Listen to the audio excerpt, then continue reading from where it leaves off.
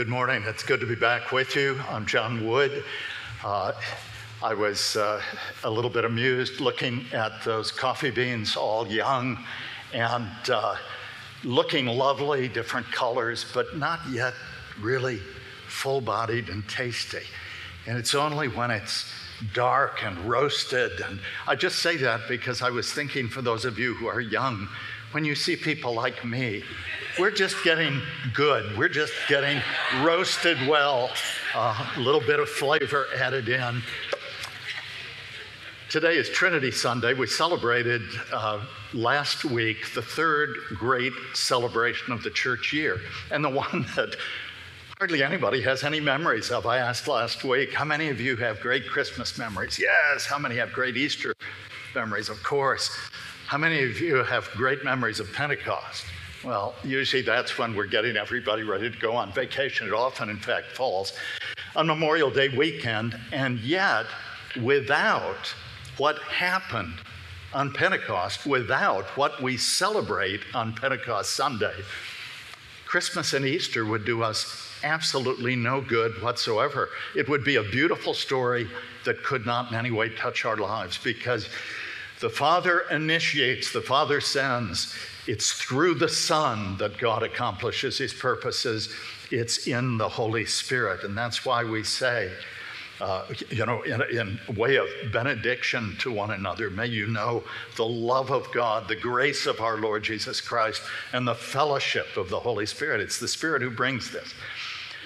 Now, traditionally, the second Sunday in Pentecost season is Trinity Sunday. So today's Trinity Sunday. I was laughing with Stephen when I saw the order of things. I looked up as the screen was flipping announcements, and it said, Trinity Sunday, the gifts of God's, the Trinity's gifts. And then it flipped and it said grumpy old men helping. So you guys, there's high calling for you this morning, because if you're one of the grumpy old men, you're apparently one of the Spirit's very special gifts to this church. We're going to be reading in a couple of moments from John chapter 14. But I do want to just step back and set the scene a little bit.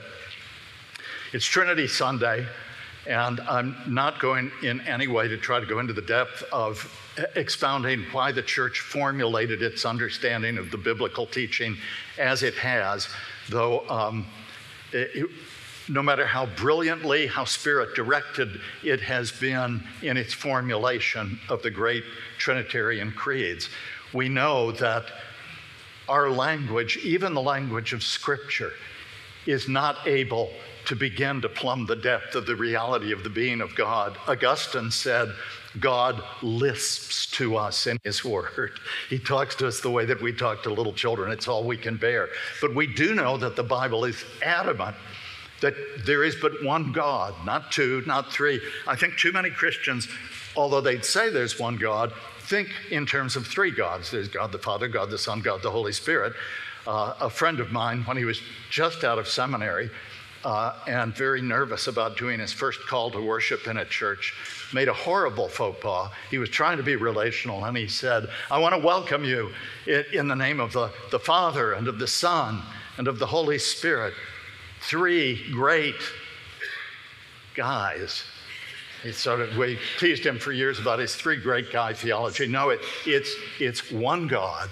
But that same God, even in the Old Testament, he has a plural name, Elohim. He speaks in plurality. Let us make man in our image.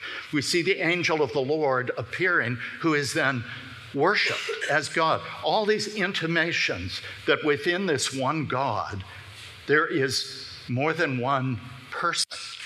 And as we come to the New Testament, the Son of God is clearly, increasingly seen to be God, Son of God, and to be worshiped and served, and yet one God.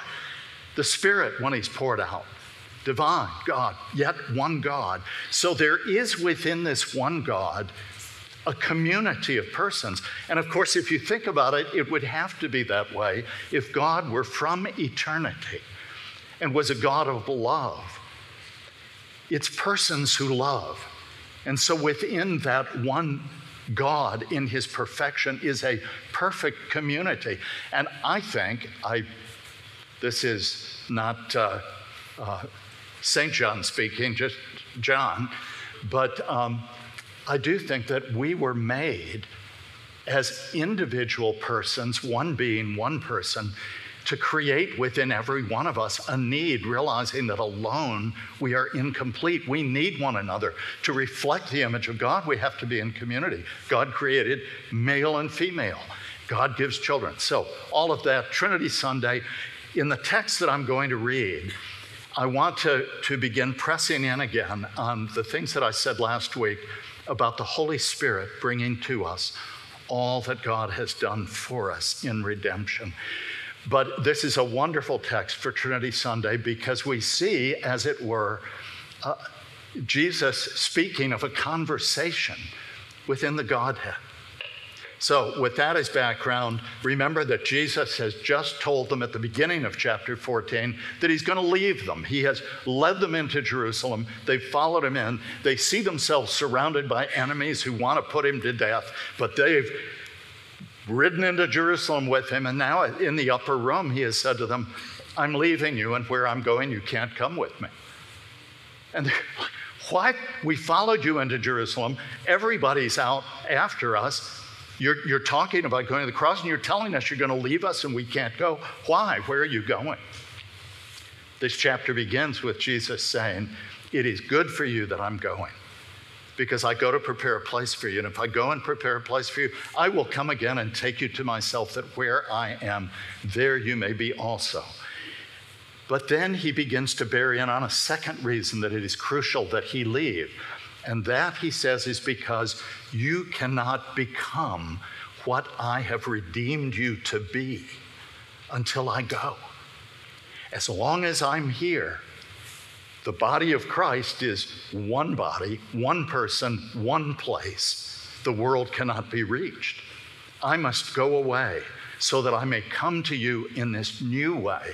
And you, as my body of first tens and then hundreds, and then very quickly at that first Pentecost, thousands, and now today, in a world of 7.5 billion people, one third of the people in the world profess at least to be Christian. That's astonishing. In this huge global city, a third of its people self-identify as followers of Jesus Christ. So with that as background, I'm actually going to read the text. John chapter 14, beginning with verse 15, we'll read down to the end of the chapter. Jesus is speaking. If you love me, you will keep my commandments. And I will ask the Father, here's the conversation, I'll ask the Father, and he will give you another helper to be with you forever, even the Spirit of truth, whom the world cannot receive because it neither sees him nor knows him. You know him, for he dwells with you and will be in you. I will not leave you as orphans. I will come to you. Yet a little while, and the world will see me no more, but you will see me. Because I live, you also will live. In that day you will know that I am in my Father, and you in me, and I in you. Whoever has my commandments and keeps them, he it is who loves me. And he who loves me will be loved by my Father, and I will love him and manifest myself to him. Judas, not Judas Iscariot, the other Judas, Judas said to him, Lord, how is it that you will manifest yourself to us and not to the world? Jesus answered, if anyone loves me, he will keep my word, and my Father will love him, and we will come to him and make our home with him. Whoever does not love me does not keep my words. And the word that you hear is not mine, but the Father's who sent me. These things I've spoken to you while I'm still with you, but the Helper, the Holy Spirit, whom the Father will send in my name, he will teach you all things and bring to your remembrance all that I have said to you. Peace I leave with you. My peace I give to you. Not as the world gives do I give to you. Let not your hearts be troubled, neither let them be afraid. You heard me say, I'm going away and I will come to you. If you loved me, you would have rejoiced because I'm going to the Father, for the Father is greater than I. And now that I've told you before it takes place, so that when it does take place, you may believe. I will no longer talk much to you, for the ruler of this world is coming. He has no claim on me, but I do as the Father has commanded me, so that the world may know that I love the Father. Rise, let us go from here. I think that 30th verse, the first part, is the word that most congregations wish we preachers would take to heart. I no longer will speak much with you. And I'll try to keep this concise for you. Jesus is talking, obviously, about sending the Spirit. I'll ask the Father, he will send. The translation I use, which is the English Standard Version, uses helper. I think you usually use the NIV, which I call the Northern Invasion Version. That is, I think, usually counselor, but not in the sense of a counselor that you go see when you're in distress. The word, when it's translated as counselor, it's in the legal sense of a legal counsel, someone who goes with you to court. And the old King James used to translate it as comforter. Why these three different? Because the word itself in the Greek is parakletos, paraclete. And it means literally, kaleo is to call, para, alongside. It is one whom you call to when you are in distress and who comes to you. Brothers and sisters, if you don't hear another thing I say this morning, hear this well. Do not let your familiarity with this text rob you of the absolute wonder of what Jesus was promising them and is telling us. He's saying, if you are mine, you in your distress cry from the heart, and the Father will send you his own Spirit, my own Spirit. That's how he says, I will come to you again. How? The Spirit of Christ, who is the Spirit of the Father, who is the Holy Spirit. He says, I will come. First he says to be with you forever, but then he tightens it in the next verse, I think verse 17, and says, he's been with you, he will be in you. If you are a child of God, don't ever think of God merely transcendent, up there, off there, away somewhere. If only for a moment he would hear the cry of my heart.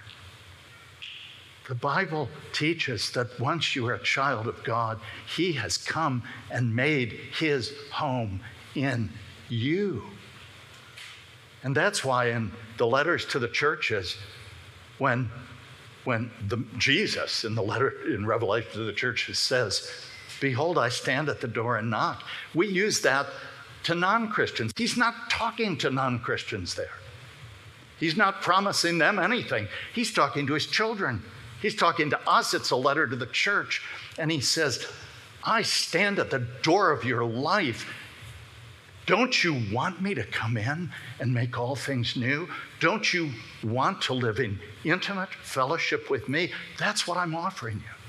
That's what Jesus says here, that the Spirit comes and is in us as the one who helps, who counsels, defends us in court, who comforts, all of the things that we most need from the Lord.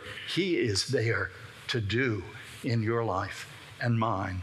And in these verses that we read, there are three particular ways that he shows us how life-transforming this is meant to be. And it touches every part of our lives. He speaks of the way that he will transform our thinking, the way our minds operate. He will transform our heart affections, and he will transform our wills. So quickly, and the rest of the time, think with me about what he says on those three things. First of all, he talks about how he's going to transform our minds. How does he do that? He says this one who is coming is the Spirit of truth. Did you see that? Verse 17, even the Spirit of truth, whom the world cannot receive because it neither sees him nor knows him. You know him, for he dwells with you and will be in you. And then he goes on and he says in verse 26, the Helper, the Holy Spirit, whom the Father will send in my name, he will teach you all things and bring to your remembrance all that I've said to you. The Spirit of truth. You and I live in a world that just embraces lies. It's always been the case, I'm sure, at many levels, but in my long life, but short in this world story, I've never seen such a time that lies are so easily promulgated and embraced as narratives that capture the popular culture, and then everybody presses them, and you're expected to bow to them. And we could just go into what some of those lies are, but that's the great thing is he says, when I send my Spirit, he's the Spirit of truth, and he is going to reveal the lies and show you what the truth is. He's going to enable you to see it. Now, quick history, 1 minute. The ancient world thought that there were two sources of knowledge, two ways to know the truth. One was reason, whether empirical or thought experiments. The philosophers from Greece on said this, but they also said there are things that we cannot know empirically that God, or for the Greeks, the gods must reveal to us. So reason and revelation, those were the two sources of knowledge. And all people, all times, all places throughout the ancient world believed that, all up through the Middle Ages until the Enlightenment. The Enlightenment really took place because all the religious wars in Europe between Catholics and Protestants, people were sick of their pastor or their priest sending them out to kill each other. And they said, there's got to be a way to establish things that we can agree on. And that was about the time that a particular form of knowledge that was called science was developing its method with people like Francis Bacon, where you could make your thesis and then do experiments and prove this is true or it's not. It works or it doesn't.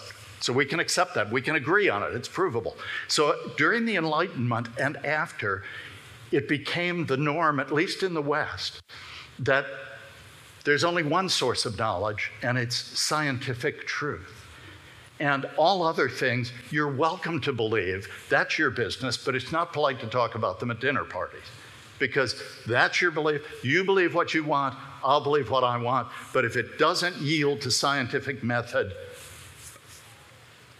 the problem with it was that they're twofold. One, there is nothing that we would give our lives for that can be proven by scientific method. Not the love of a spouse, not the care of our children, not the things that we love about our country, or high ideals, or anything else. Nothing that we would put on a uniform and go out and fight for yields to scientific method, can be proven or not proven. That's one. So you're talking about a little tiny list of things. But more importantly, boy, I'm so glad that this is an academic group and you love all that. Michael Polanyi was a brilliant mathematician and philosopher at Oxford back in the 50s. And he wrote a book called Personal Knowledge, basically what he showed.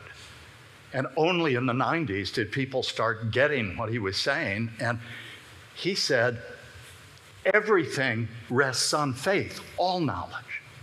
So the response of postmodern people was, then there is no truth to be believed. And that prevails in our universities today. There is really no truth. There's your truth, there's my truth, but accept the narrative that we're all to buy into. But as Polanyi showed, even mathematics rests on axioms that you can't prove. You accept them because they work. You can't do math without accepting them on faith. Every single area of knowledge depends on presuppositions that cannot be proven, which you must basically say, okay, they work, so we're going to accept these, and then we'll build our world and life view. Now, why is that important? Well, because we have a plethora of world and life views being presented.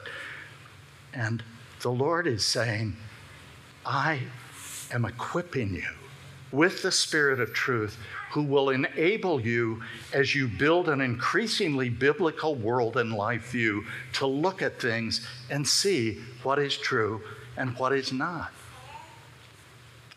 And we need that. The church needs it.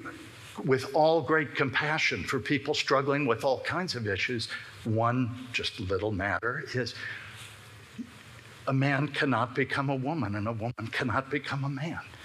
That's not to be critical. It's just, if you want to follow science, that's truth. And yet vast portions of our culture are just saying, you can be whatever you want to be, which is a total lie. Heard a commencement address the other day where the guy listed that as one of the great lies being told in our culture. Because if it were true, well, I would have been the middleweight boxing champion, at least of North Carolina. But it isn't true. You can't just be whatever you want. And so God wants us to think in terms of truth. And I would ask you, first of all, are you spending sufficient time every day in God's Word? I'm not talking about hours a day. I'm saying, do you spend a meaningful 10 minutes starting your day by washing it in His Word and in His presence, saying, Lord, I'm going to be surrounded by lies today. I want to know the truth. I want to walk in the truth. I want to be a person of truth. I want to stand against the lie. Solzhenitsyn famously, and Rod Dreher recently took it as a title of a book of his, live not by lies.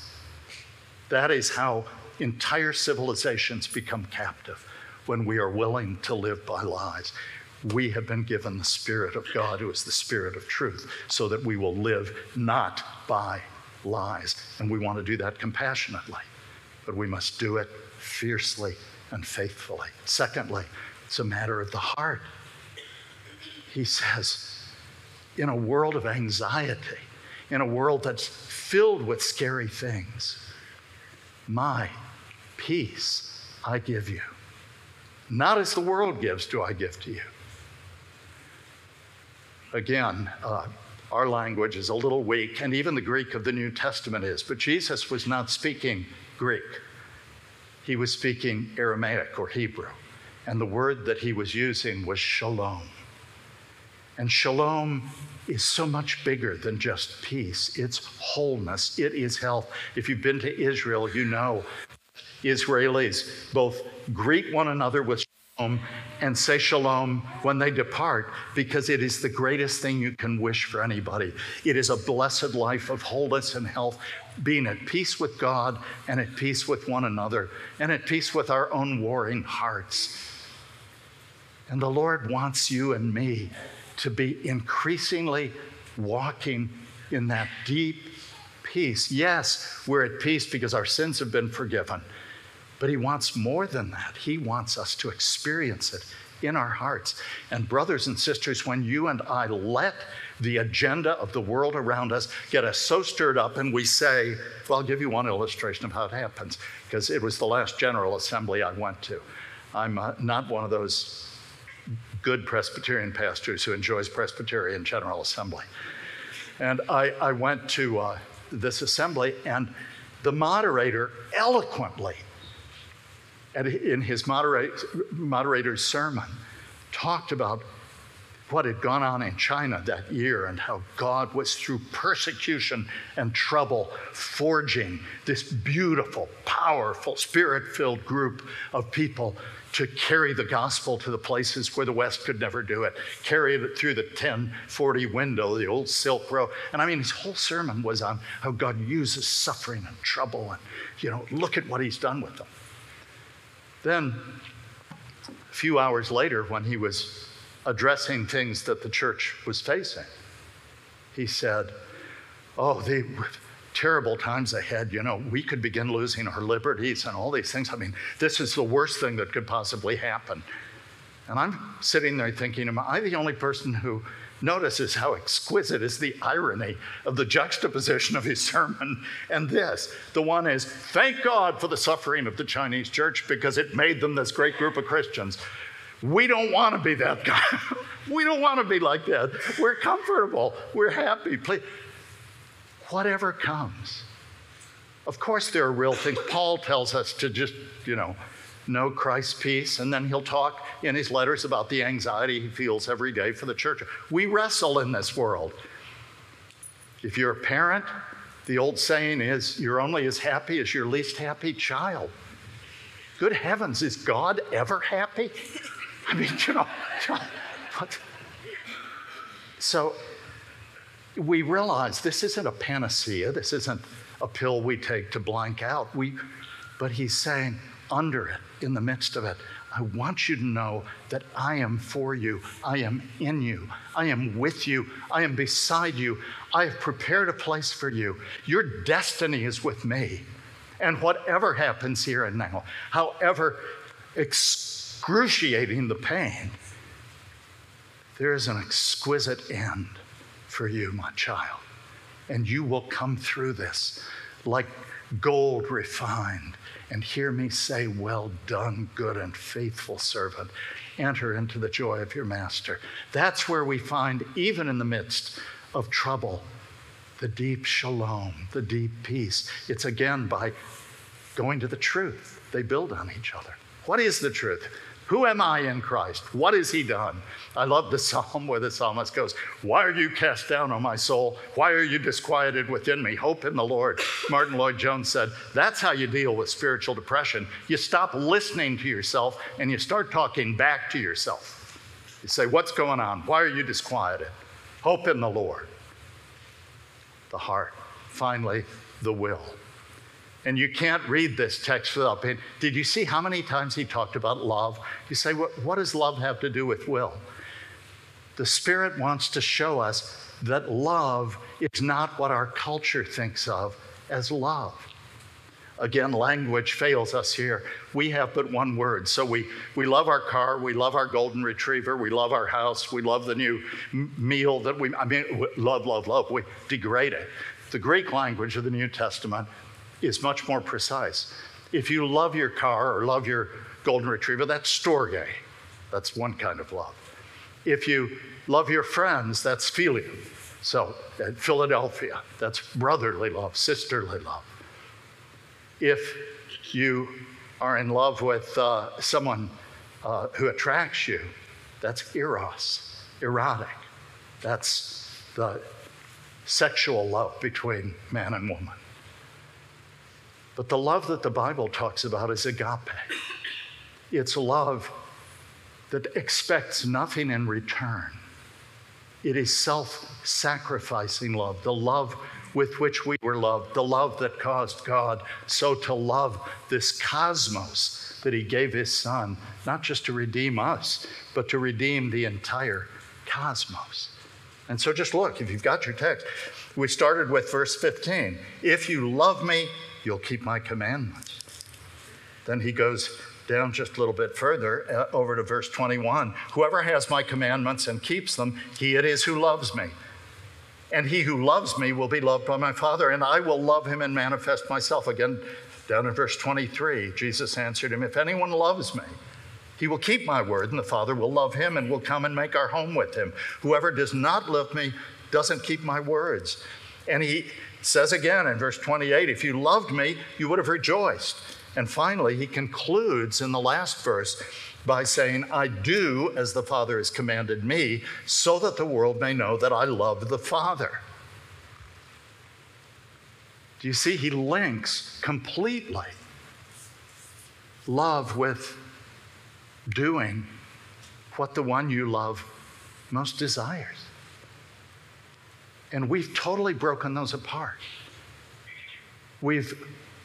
Someone comes and says, I want to be a child of God. And we say, pray the sinner's prayer with me. And they say, okay, what do I pray? Repeat after me. I'm a sinner. I want salvation. And they'll say afterward, am I saved now? And most of us have been taught to say, yes, praise God, don't ever doubt it again. The Puritans knew better. They'd lead them in a prayer. And when they said, am I saved now? They would say, we'll see. Why? Because in salvation, God just doesn't just do something legally. in the forgiveness and the clearing of the slate. He gives us himself. He comes and lives in us. And so there's a new trajectory to our lives.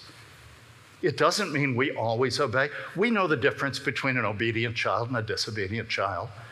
The obedient child does not always obey. But when the obedient child doesn't obey, there's some real remorse leading to repentance, and I'm sorry, and I don't want to go that way. It's a different trajectory. The disobedient child doesn't always disobey, but there's not huge remorse. Spurgeon, the great 19th century preacher, Baptist preacher, had a great picture of this. He said it's the difference between a pig and a lamb. He said you just look out there when you're at a farm, and there are mud holes, and the lamb stays as far away as he can, and when occasionally he gets bumped into it or isn't paying attention, slides into it, he's miserable. He gets as far away, he's trying to get clean. But the pig's looking for the mud hole. He just goes over, slides in to the neck. Now he's happy. Well, I know that because for a significant period in my youth, I was the pig. I was looking for the mud hole. I knew that God was at work in my life when all of a sudden I didn't want to be in the mud hole anymore. And the true things that I'd been told that I'd rejected suddenly were so piercingly, clearly true, and everything that I'd been following and thinking and living and doing was so obviously a lie that could bring nothing but destruction. And I knew this wasn't me just growing up. Something was happening. What had happened? God, in his sovereign grace, had said, that's it. You're mine. I'm turning you now, giving you my Spirit. And so if we love him, and I'm going to talk more about this in a couple of weeks when I'm back with you, we keep his commandments, and they're not burdensome. We don't always keep them. Sometimes we really blow it, but it grieves us. It breaks our hearts because the presence of the Holy Spirit changes the way we think, the way we feel, and the way we live. It changes everything.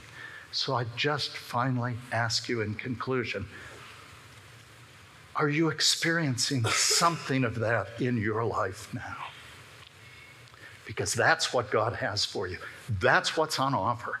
That's what Pentecostal season is all about. It's saying basically, you've learned all this stuff. Do you want to start experiencing it? Do you want to start tasting and seeing that the Lord is good? Do you want to know his presence?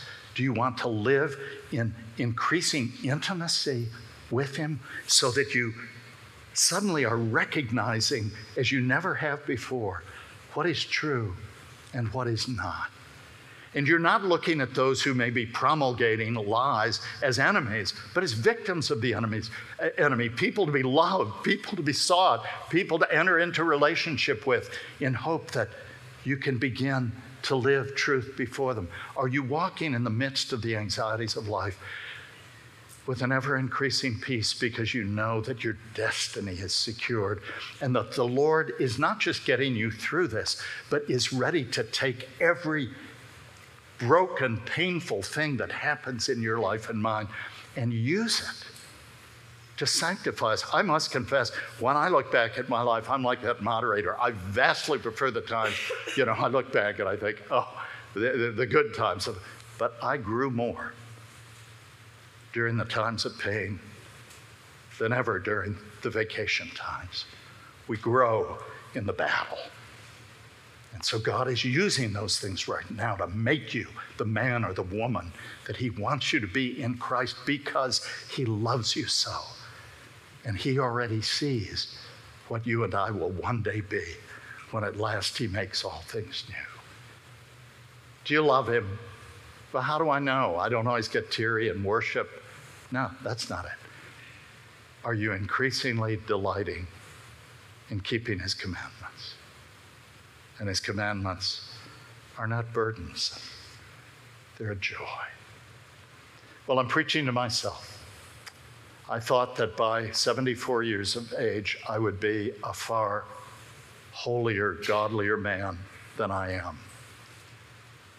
But I thank God that he in his infinite mercy and grace has put his Spirit in me and enabled me to see what's true, to know his peace, and to find great joy when I obey him and real misery when I don't, because he's my Father and he is love.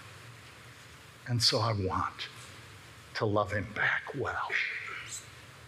The Spirit is here to help us do that. Okay, I'm done. I didn't use up all the time, but I wasn't as brief as last time. So let's pray. Father, thank you that you have done for us so much more than we will ever even begin to understand as long as we live, and probably a few million years into eternity, however duration is measured there, if it's measured at all. We will not yet have begun to plumb the depths of your love, but it will be so marvelous at last to be separated from the brokenness that too often still confuses us and holds us back from being the men and women that we long to be. And so in that confidence of prayer that you give to your children, we would pray that prayer that our Lord Jesus taught us to pray, saying, Our Father who art in heaven, join me. Hallowed be thy name. Thy kingdom come. Thy will be done on earth as it is in heaven. Give us this day our daily bread, and forgive us our debts as we forgive our debtors. Lead us not into temptation, but deliver us from evil.